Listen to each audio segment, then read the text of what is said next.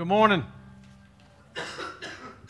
Hope everybody is doing well today. A couple things I want to make sure you've got in front of you. We've got Bibles in the back on the table. If you don't have one with you, you're going to need your Bible this morning. You're also going to need some notes, and the notes is also back there on the table. We got front and back. Sort of the way that we us as congregationally, the way we work through God's Word is expositionally. In other words, I don't pick the text. I preach through books of the Bible, and this morning we're at Genesis 27. So that's what we're going to look at this morning. And so we've been letting the narrative unfold week after week as it builds on each other. I encourage you to go to our website. It's on our info guide and catch up if you've missed some. This is a time of the year where there's a lot of vacations and things going on, and you can do that directly from our website. So let's just remember, though, from the very beginning, let's tie some things together, especially two things. Because if you miss this, and oftentimes we've studied the Old Testament in a very moralistic way, getting these good little moral principles and these little nuggets that we grab, but we need to understand something this morning. And so we begin in the beginning when God created man. He created it perfect, to live in relationship to Him, to live under His authority. Man sinned. And so in Genesis 3:15, it is where this thread of redemption, this promise of what man broke, man's going to have to fix. Man can't fix it. So God's going to have to become flesh, and He's going to dwell among us. And so Genesis 3:15 is where we see the promised seed's going to come through a woman. And so we tie that thread of redemption there. And then Galatians 3:16 told us, remember we looked at that last week, that the seed is Christ. He's the fulfillment of the promised seed. And so that thread of redemption that goes through all of history and all through Scripture then is tied at the cross. And what we've been looking at for the last few weeks is that God is not just sovereign over that point and that point. He is sovereign over everything in the middle. Everything is serving to accomplish His purposes. So God's plan this morning cannot be hindered. God has an unhindered plan, and so we see it come in this timeline through a man named Abraham. God blessed him. God made a covenant with Abraham, and yet we see Abraham and Sarah had a problem. They couldn't have children. And so from Genesis 12 to Genesis 21, we see this life of a man with a promise and no way to fulfill it. And so Genesis 21, 1 and 2, God opens the womb of Sarah supernaturally, and they bring forth Isaac. And so when we hit chapter 25, remember, Abraham is dead. The ball, so to speak, is passed on to Isaac. God gives him Rebekah, but remember, same problem. Barren womb, no children. 20 years. So through the prayers of God's people, He supernaturally moves on Rebekah. She has two sons, remember? Remember the conflict that began in the womb.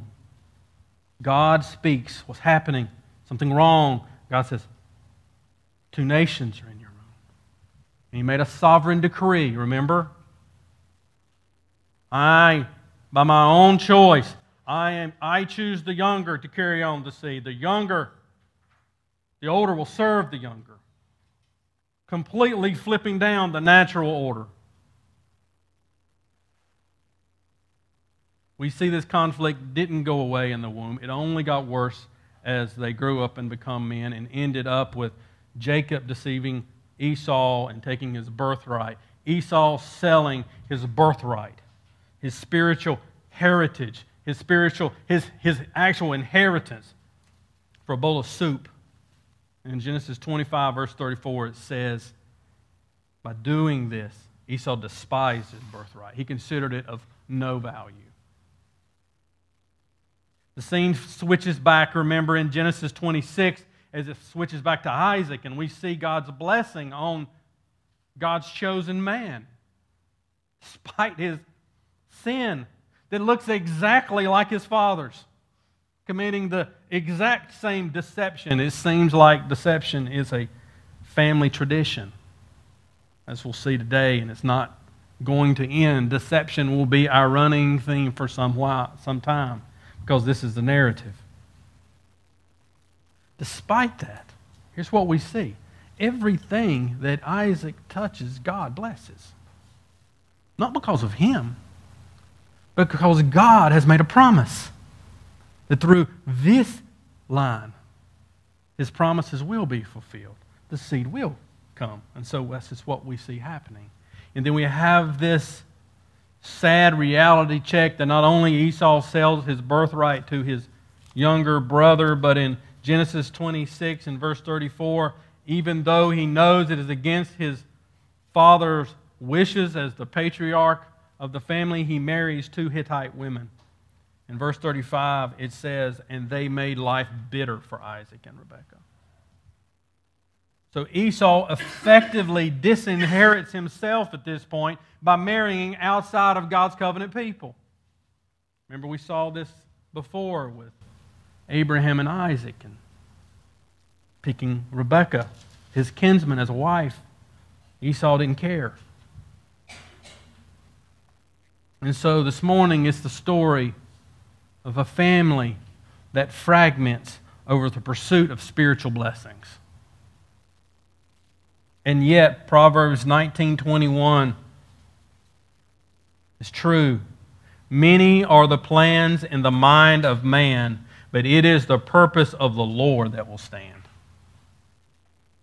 So we clearly want to see this morning that God's plan is unhindered despite the reality of human deception, and God's plan is unhindered despite the real consequences of human deception. We're going to see both of them.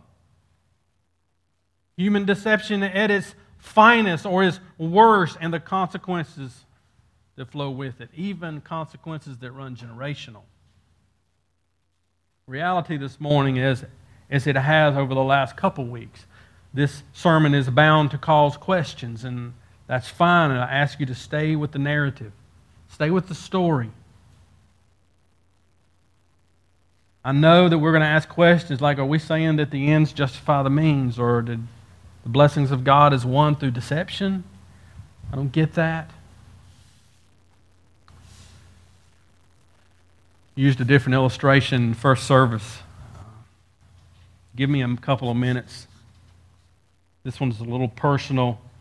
When we were in Congo trying to bring our children home, God eventually allowed us to bring home. We stayed in a apartment, sort of confined to that apartment, and we roomed with another friend and brother in Christ that was trying to get his little son home. His son's name was actually Elvis. He called him Oliver Elvis.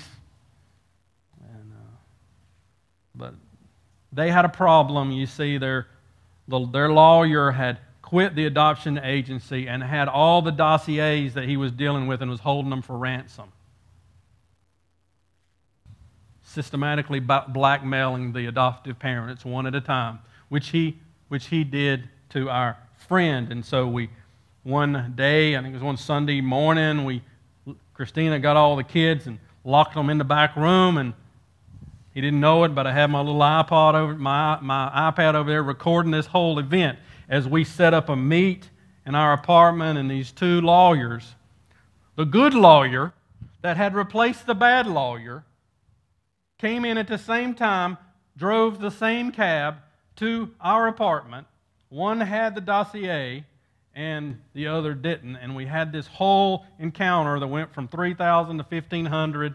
And here was this confusing moment when their money changed hands, and my friend had his dossier in his hand. He had to hand it to the other lawyer. It was this confusing moment because you see they came in together. One was the bad lawyer, one was the good lawyer, and so he literally gives it, hands it, and they leave together. And we all just stood there afterwards scratching our head saying, what exactly just happened? And we realized, sort of the Wizard of Oz moment, that we weren't in Kansas anymore. And that we honestly, and he felt that way, we did too, we didn't know how God was going to work through such a mess of deception. Questions. This is the real reality of the people of God who were originally reading this text. You see, they had many enemies that plagued them, one of which was the Edomites. You see, the Edomites were the descendants of Esau.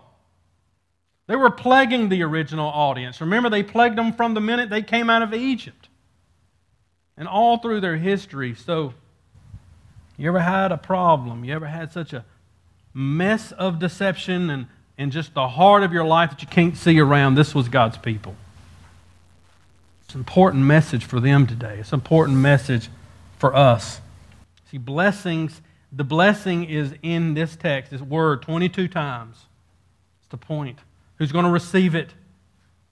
This is what the original audience is looking at as God's people, with the enemies against them at every moment, one of which was the descendant of the man their eyes are locked on, not only Jacob but also Esau. So what we want to see this morning is this: that both they as God's people and us as God's new covenant people need to gain hope this morning that God's plan is unhindered despite the reality of human deception.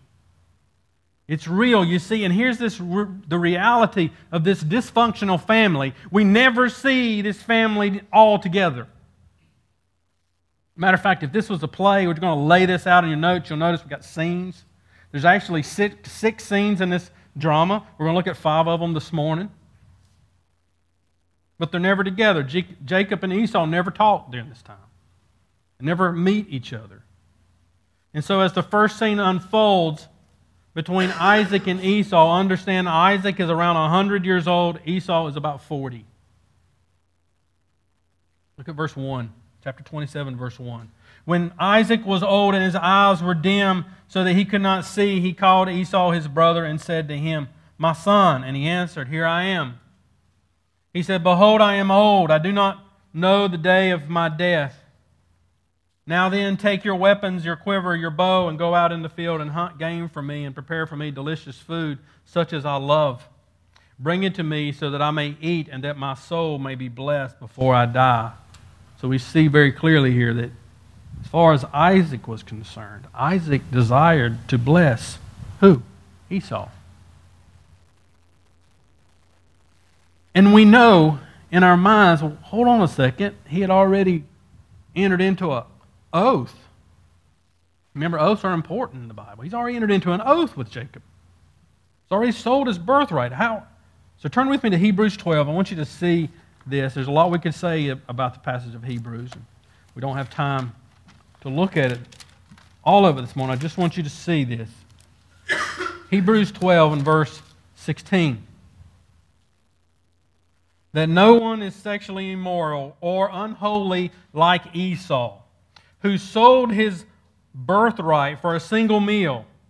For you know that afterwards, when he desired to inherit the blessing, he was rejected because he found no chance to repent, though he sought it with tears. And so we're going to see Esau trying to separate the birthright from the blessing. And though he had sold this, he still wanted to gain that. Yet Hebrews says these things are connected. They are inseparable. And so the reality is that Esau has forfeited the blessing because he sold the birthright. But that's not Isaac and Esau's plan. So where's the deception in this first scene? You see, Esau's deception is that he knows that he sold the birthright. He also knows very well, and so does his family, that he has intermarried with the Hittites outside of God's covenant people. And yeah, what does he want? He wants what he thinks he deserves. Remember, Esau was a man who lived off the end of his own nose. He simply wanted what he wanted at the time that he wanted it. Though he had never considered God's calling, that he never considered God's promises special, worthy of his life, yet now he desired it. But Isaac's deception, think about this, a man 100 years old, he knew the oracle of God. He knew what God had said. He knew that God had said the older is going to serve the younger. The younger, Jacob, is going to be the promised one. And yet, what does he do? He intentionally tries to thwart this plan by blessing Esau instead. Isaac, in a way, not only is he physically blind, but he's got other blinders on too, doesn't he? Neglecting the fact of not only what God has. Both of these men in this scene attempt to thwart God's plan. Their goal, give the blessing, get the blessing. That's our goal. That's what we're going to do it. So he sends Esau out to hunt. This little perverted, sinful, appetite-driven of Isaac. Remember, he always said, they loved Esau. Why? Because he made that good game that he liked to eat.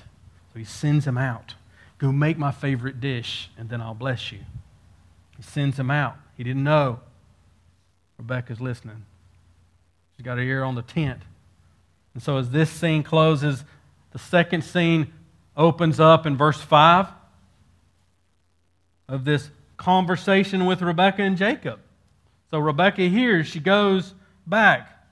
Verse 5, now Rebekah was listening, and when Isaac spoke to his son Esau, so when Esau went to the field to hunt for game and bring it. So Esau goes out to hunt, and she goes to it. We got to fix this. There's a problem. They're going to bless Esau. I'm not going to have that.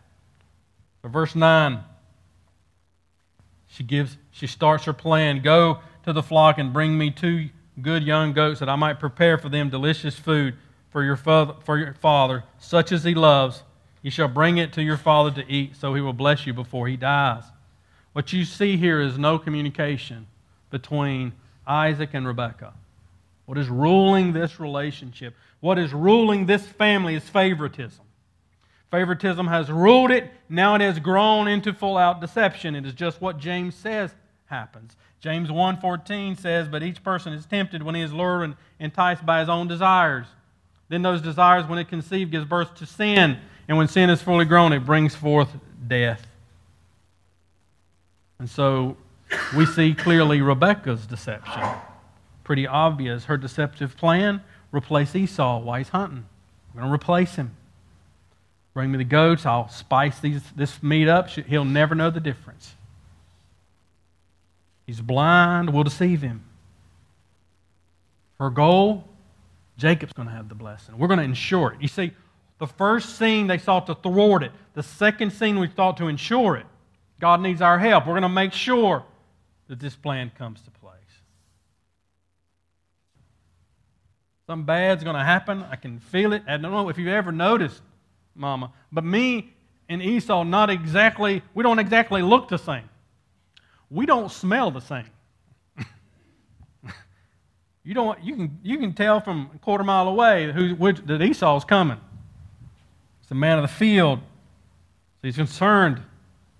In verse 11, but Jacob said to Rebekah his mother, behold, my brother Esau is hairy and I'm smooth.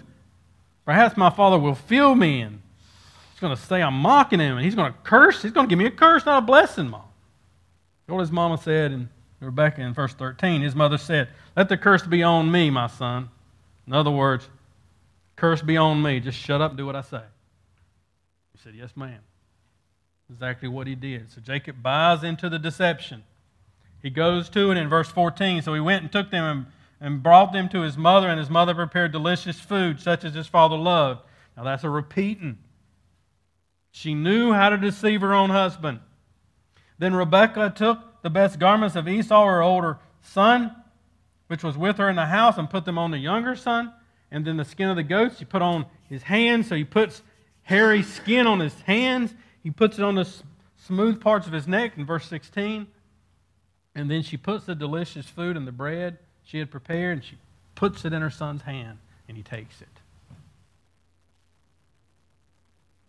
So we see this moment, this deceptive substitute is in place. And as the second scene closes, the third scene comes up, and now Jacob is in the tent with Isaac.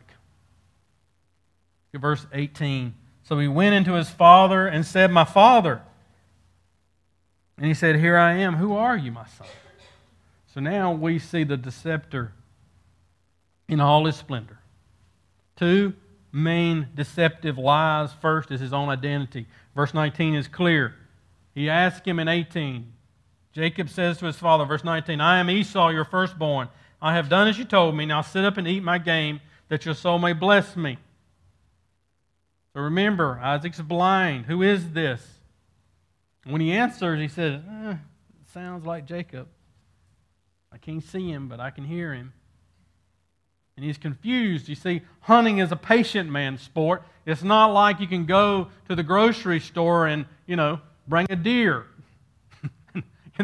You had to go out and hunt it. You had to wait for it. You had to kill it. And you had to do everything that was necessary to put that meat in that plate and bring it to him. It takes time. And yet there he was. And look at the second deception that Jacob brings in, verse 20. That Isaac said to his son, "How is it you found it so quickly?" And he answered him, "Because the Lord your God granted me success." In other words, Jacob blatantly blasphemed God by ascribing something to God that was none other than a bunch of lies. It's serious. Isaac wasn't convinced. Still doubting. Look at verse 24. He said, "Are you really my son?" He answered him, "I am." Imagine he's getting a little nervous. Jacob's getting a little nervous right now. So, Isaac does, you ever seen that scratch and sniff? He does sort of the scratch and sniff test on his eyes. Your voice is not convincing me. So verse 26, then his father Isaac said to him, "Come near and kiss me, my son." So he came near and he kissed him. And Isaac smelled the smell of his garments and blessed him and said, and so he feels his hands. He tells him, "Come over here and kiss me." And so he does, Jacob does, and he smells him. I can smell him now. That's him. It's ironic, isn't it? In verse 27, Jacob deceives his father with a kiss. Talk about more about that later. So Isaac, the bait is set. He bites. He literally, and he gets up. He eats. He blesses. 3 parts to this blessing. Look at verse 28. "May God give you the dew of the heaven and of the fatness of the earth and the plenty of grain and wine. Let people serve you and nations bow down to you. Be Lord over your brothers, and may your mother's sons bow down to you. Cursed be everyone who curses you, and blesses everyone who blesses you." You see the 3 parts. The first is fertility of the field. This is wealth and prosperity in that day. If your crops grow and your animals multiply, you're rich. The second is political supremacy. We've seen this all through the patriarchs, haven't we? And we're going to keep seeing it. Not only does their own family will recognize him as a patriarch, even his enemies and the people that he dwells and the strangers will recognize God's blessing this man. We want to be friends with him. But the important part here is at this moment, he's just made Esau a servant of who? Jacob. Not only that, but Genesis 12 resounds as we hear almost the exact same words. If people curse you, they are cursed. If people bless you, they are blessed. This is protection. This is the promise. Now that is to the younger son. And so this point, we scratch our head and says, it seems like the deceiver is successful. He walks away with the blessing. Yet the narrator was going to want us to understand, and we'll see that Jacob and Rebekah gained nothing but lost much. And you say, well, hold on a second. They gained the blessing. God had already promised him the birthright. He gained nothing on his own. But what he caused was some consequences. These consequences would be lifelong. He lost much. And so we ask the question, does God then approve of deception? Exodus 20:16, where we get God's commands for his people that shows them how to live in right relationship with God and the right relationship with man, says, you shall not bear false witness against your neighbor. This is what God's word has revealed. But listen, God has already spoken. Jacob is going to bear the promises. So we see clearly deception by every member of this dysfunctional family. Each one of these families looking after their own interest. And what was their own interest? Their own favorite child. And yet, have they hindered God's plan? God's plan is unhindered despite human deception. And listen, God's plan is unhindered despite the consequences that come from human deception. And they come. Verse 30, as soon as Isaac had finished blessing Jacob, when Jacob had scarcely gone from the presence of Isaac his father, Esau his brother comes in from hunting. In other words, Jacob's getting a little antsy. If he hurries up, finishes his blessing, my brother's going to come in any minute. If he comes, it's going to be bad. So the scene in our mind is he barely gets out of the tent and goes this way to Esau comes in the other direction. And the fourth scene opens up of this emotional encounter between Isaac and Esau. Look at verse 31. Esau had also prepared delicious food and brought it to his father, and he said to his father, "Let my father arise, eat his son's game, and that you may bless me." His father Isaac said to him, "Whom are you?" And he answered, "I am your son, your firstborn Esau." And at this moment, the light comes on for Isaac. So he hears him. I know that voice. I've got no doubt about that voice.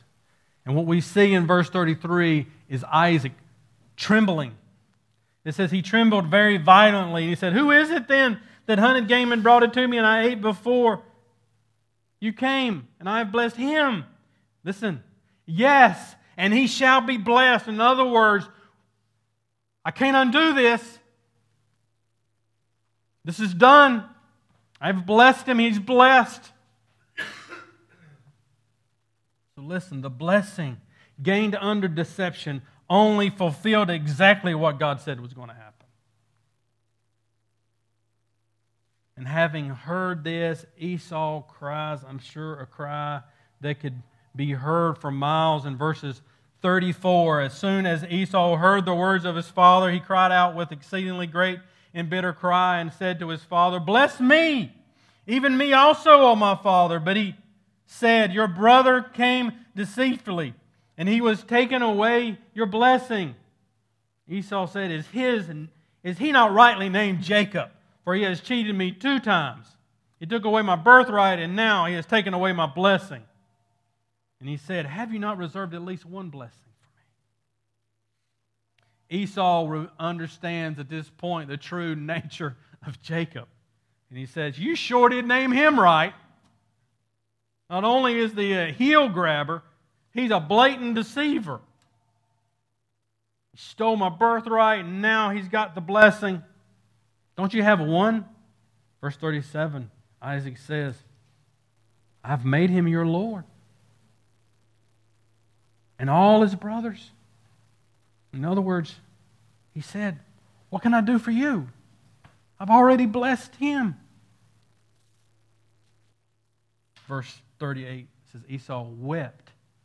And he says, No, bless me. And almost as if Isaac wants to bless him, but what comes out of his mouth is an anti-blessing.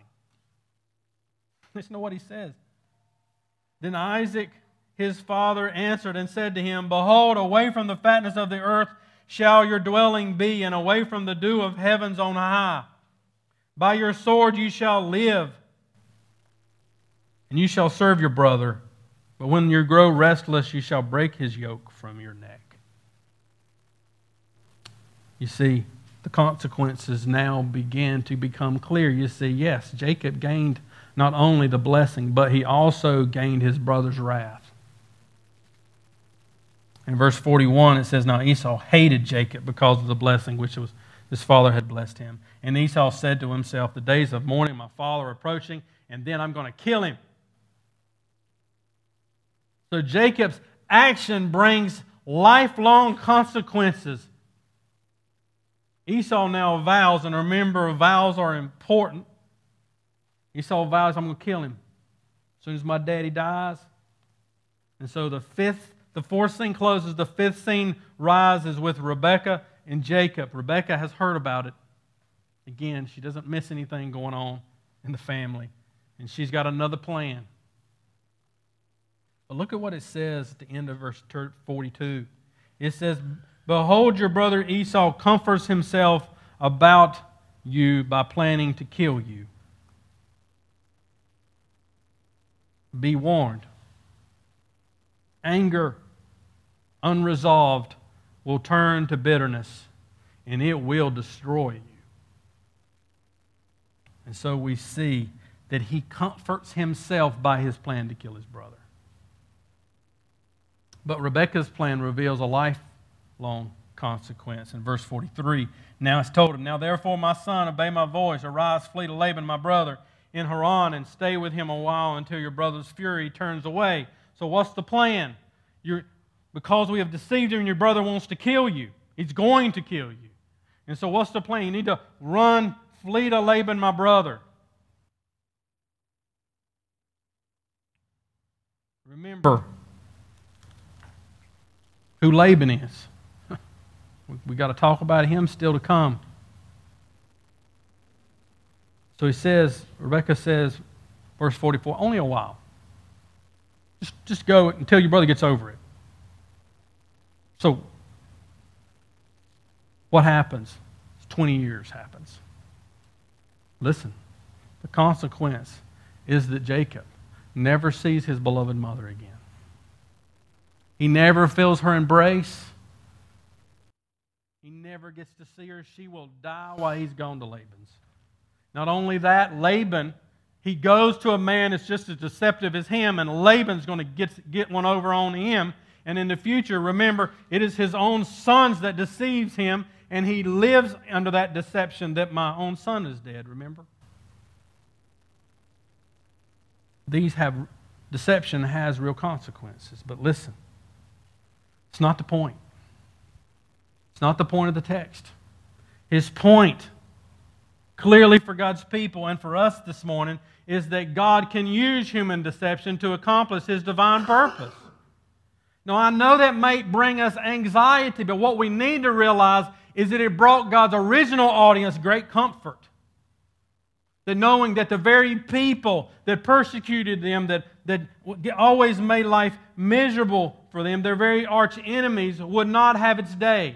You see, that God's people was still living under the consequence of Jacob's deception, and God says, I've got a plan, and that plan will not be hindered by Esau or his descendants. It brings him great anxiety, great comfort, not anxiety. God's plan cannot be hindered. It cannot be stopped. It can't be sped up or slowed down. God has a plan, and this is great comfort for God's people. Remember Proverbs 19, many are the plans of the mind of man, but it is the purpose of God that will stand. And so when we get through with this narrative now, we say, where's God in all this? Where's God? Number one, God's plan can't be hindered by the deception of man. Write this down. Man or Satan, either one, will only find himself accomplishing God's plan, not hindering it. And if we stumble this morning over this truth, let us stumble to the cross. Because it is at the cross that the greatest deception of all happened. So let's turn with us to Matthew 26. Let us go as we turn there to the Garden of Gethsemane, where Jesus was praying, remember? This cup pass from me, but not my will, but yours. And He prayed 2 times. And so we pick up in verse 44, Matthew 26, verse 44, it says, so leaving them again, He went away and prayed for the 3rd time, saying the same words again. Then He came to His disciples and said to them, sleep and take your rest later on. See, the hour is at hand, and the Son of Man is betrayed into the hands of sinners. Rise, let us be going. See, my betrayer is at hand. While He was still speaking, Judas came, one of the 12, and with him a great crowd with swords and clubs from the chief priests and the elders of the people. Now the betrayer had given them a sign, saying, the one I will kiss is the man, seize him. And he came up to Jesus at once and said, "Greetings, Rabbi," and he kissed him. So we see Jesus being deceived by one of the inner circle, one of his own people, the very one that he had invested his life into this man, yet he deceived him and betrayed him with a kiss. What did Jesus have to say about Judas? Let's back up. Verse 24. Let's go back to the Passover. Verse 24. Hang with me. The Son of Man goes, as it is written of him. But woe to that man by whom the Son of Man is betrayed. It would have been better for that man if he had never been born. So let's just look at the text and ask a couple of questions. The Son of Man goes. Where's the Son of Man going? Going to the cross. As it is written of him, where had it been written? It had been prophesied in the Old Testament. So what is he saying? The Son of Man is going to be killed just like it's been prophesied. But woe to the man by whom the Son of Man is betrayed. And listen, woe in the Bible is not a good thing. Sign of judgment, of damnation. He's going to the cross.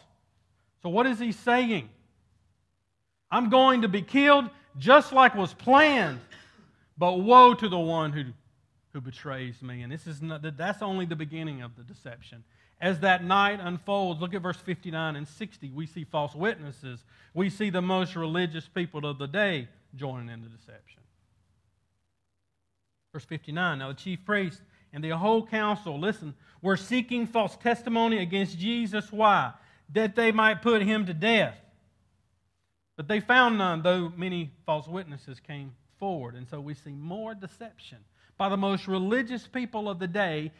All of them had one goal: kill him. And not only that, Matthew 27, if we flip over verse 24, we see Pilate's part in the deception.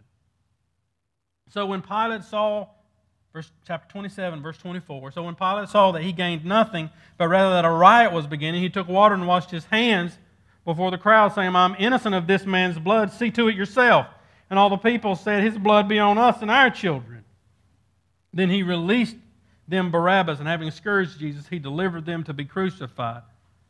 But make no mistake, Pilate, knowing that Jesus was innocent, condemned him anyway. This was the deception.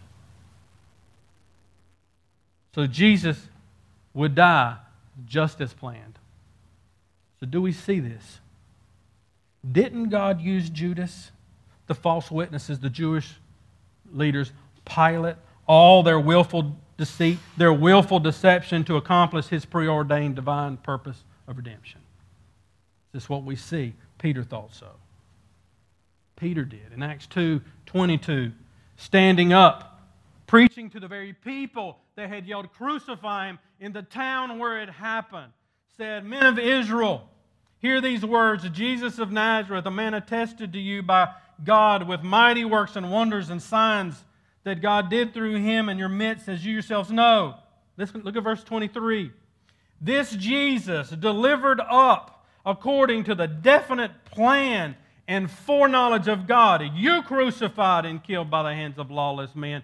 God raised him up, loosing the pangs of death, because it was impossible for him to be held. What was he saying? God is sovereign, but you're responsible and you better repent. Because God's raised him up and he's sitting on a throne. And they did. Micah read just a minute ago in Acts 4:27. It says, for truly in this city you gathered together against your holy servant Jesus, whom you appointed, both Herod and Pontius Pilate, along with the Gentiles and the people of Israel, to do whatever your hand and your plan had predestined to take place. So this morning, I don't know if this will help you. If it doesn't, spit it out. Just an illustration. Imagine there is a great mountain. And up at that summit, and you see there's a rope that's tied off at the summit and extends down this mountain. Many mountaineers are ascending this rope, and so you believe yourself and you desire to be that mountaineer to get to the summit, to experience the summit. So you begin, and it's not long before you realize there's knots on this rope. There's knots tied. You get to the first knot. And though many in front of you, many behind you keep ascending the rope, yet you stop. And here's your question. Why is it not there? Knot shouldn't really be there. That bothers me why that knot is there. And so you spend your time at the bottom of the mountain trying to untie the knot. Brothers and sisters, the rope is God's Word. The summit is the very presence of God. And these knots that we come to in God's Word are the very character and attributes and actions of God. They are big, they are weighty, and they are inscrutable, but they are God. And we must not waste our time trying to untie the knot. Many of us have spent 10 and 20 years staring at a knot and not trying to see the very presence of God. God's people that are reading this text at that time, we're clinging on to it. Those knots are put there by God for your good. God is not us. We are God, and we can out of the cross and answer that question. Can God's plan of redemption be frustrated? And if the biggest thing in redemptive history hindered thing, it's great hope. But in closing, let me just end with this thought. I challenge you this afternoon to read 2 Corinthians in this context. Paul was unstoppable for many reasons, though many people tried to stop him. And Paul would say, I'm a slave of Christ. Jesus is Lord. And He has given me a message of the gospel. And I will not change it. I will not water it down. I will not twist it for the benefit of myself or to make it more palatable to the masses, because it is God's Word that always produces what it desires to produce. God's plan and God's message never comes back void. And for us, New Testament believers who believe it this morning, it gives us confidence. Not only to exist, but to thrive, because we've been given a message.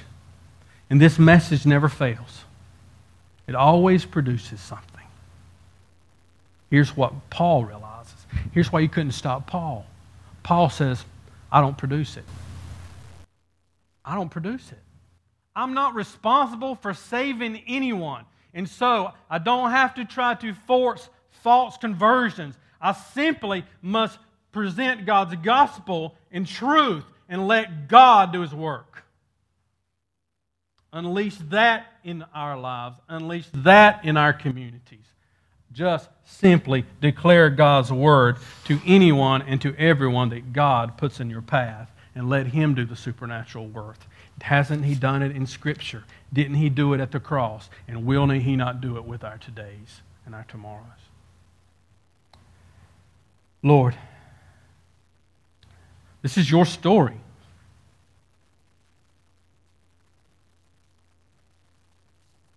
These stories are not made up to teach us some moral truth. These are the actual lives of your people. And so, Lord, we don't wink at their failures. We see ourselves in these failures. And we ask sometimes, Lord, have I messed up so bad that there's no hope for me?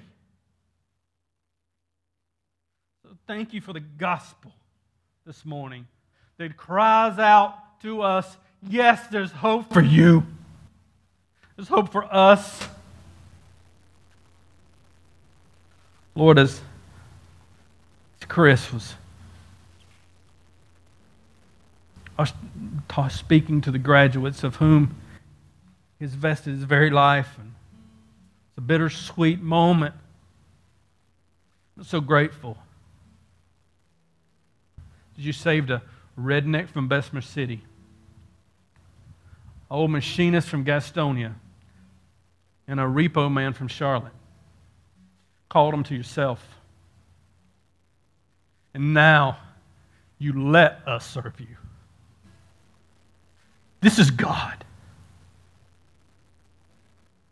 The God that uses the least to proclaim His message. Thank you, Lord.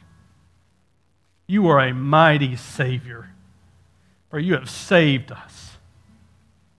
You have called us to be your people. So, Lord, now we respond as we stand to our feet and we sing of our sovereign King who has saved us and has told us a promise. Just like I left, one day I will come and I will bring you to me. And those who have gone before us, who are right now worshiping Him, we will join them in their worship, in their service, and there we will forever be with our Lord. And God's people say, Amen. Stand with us and sing.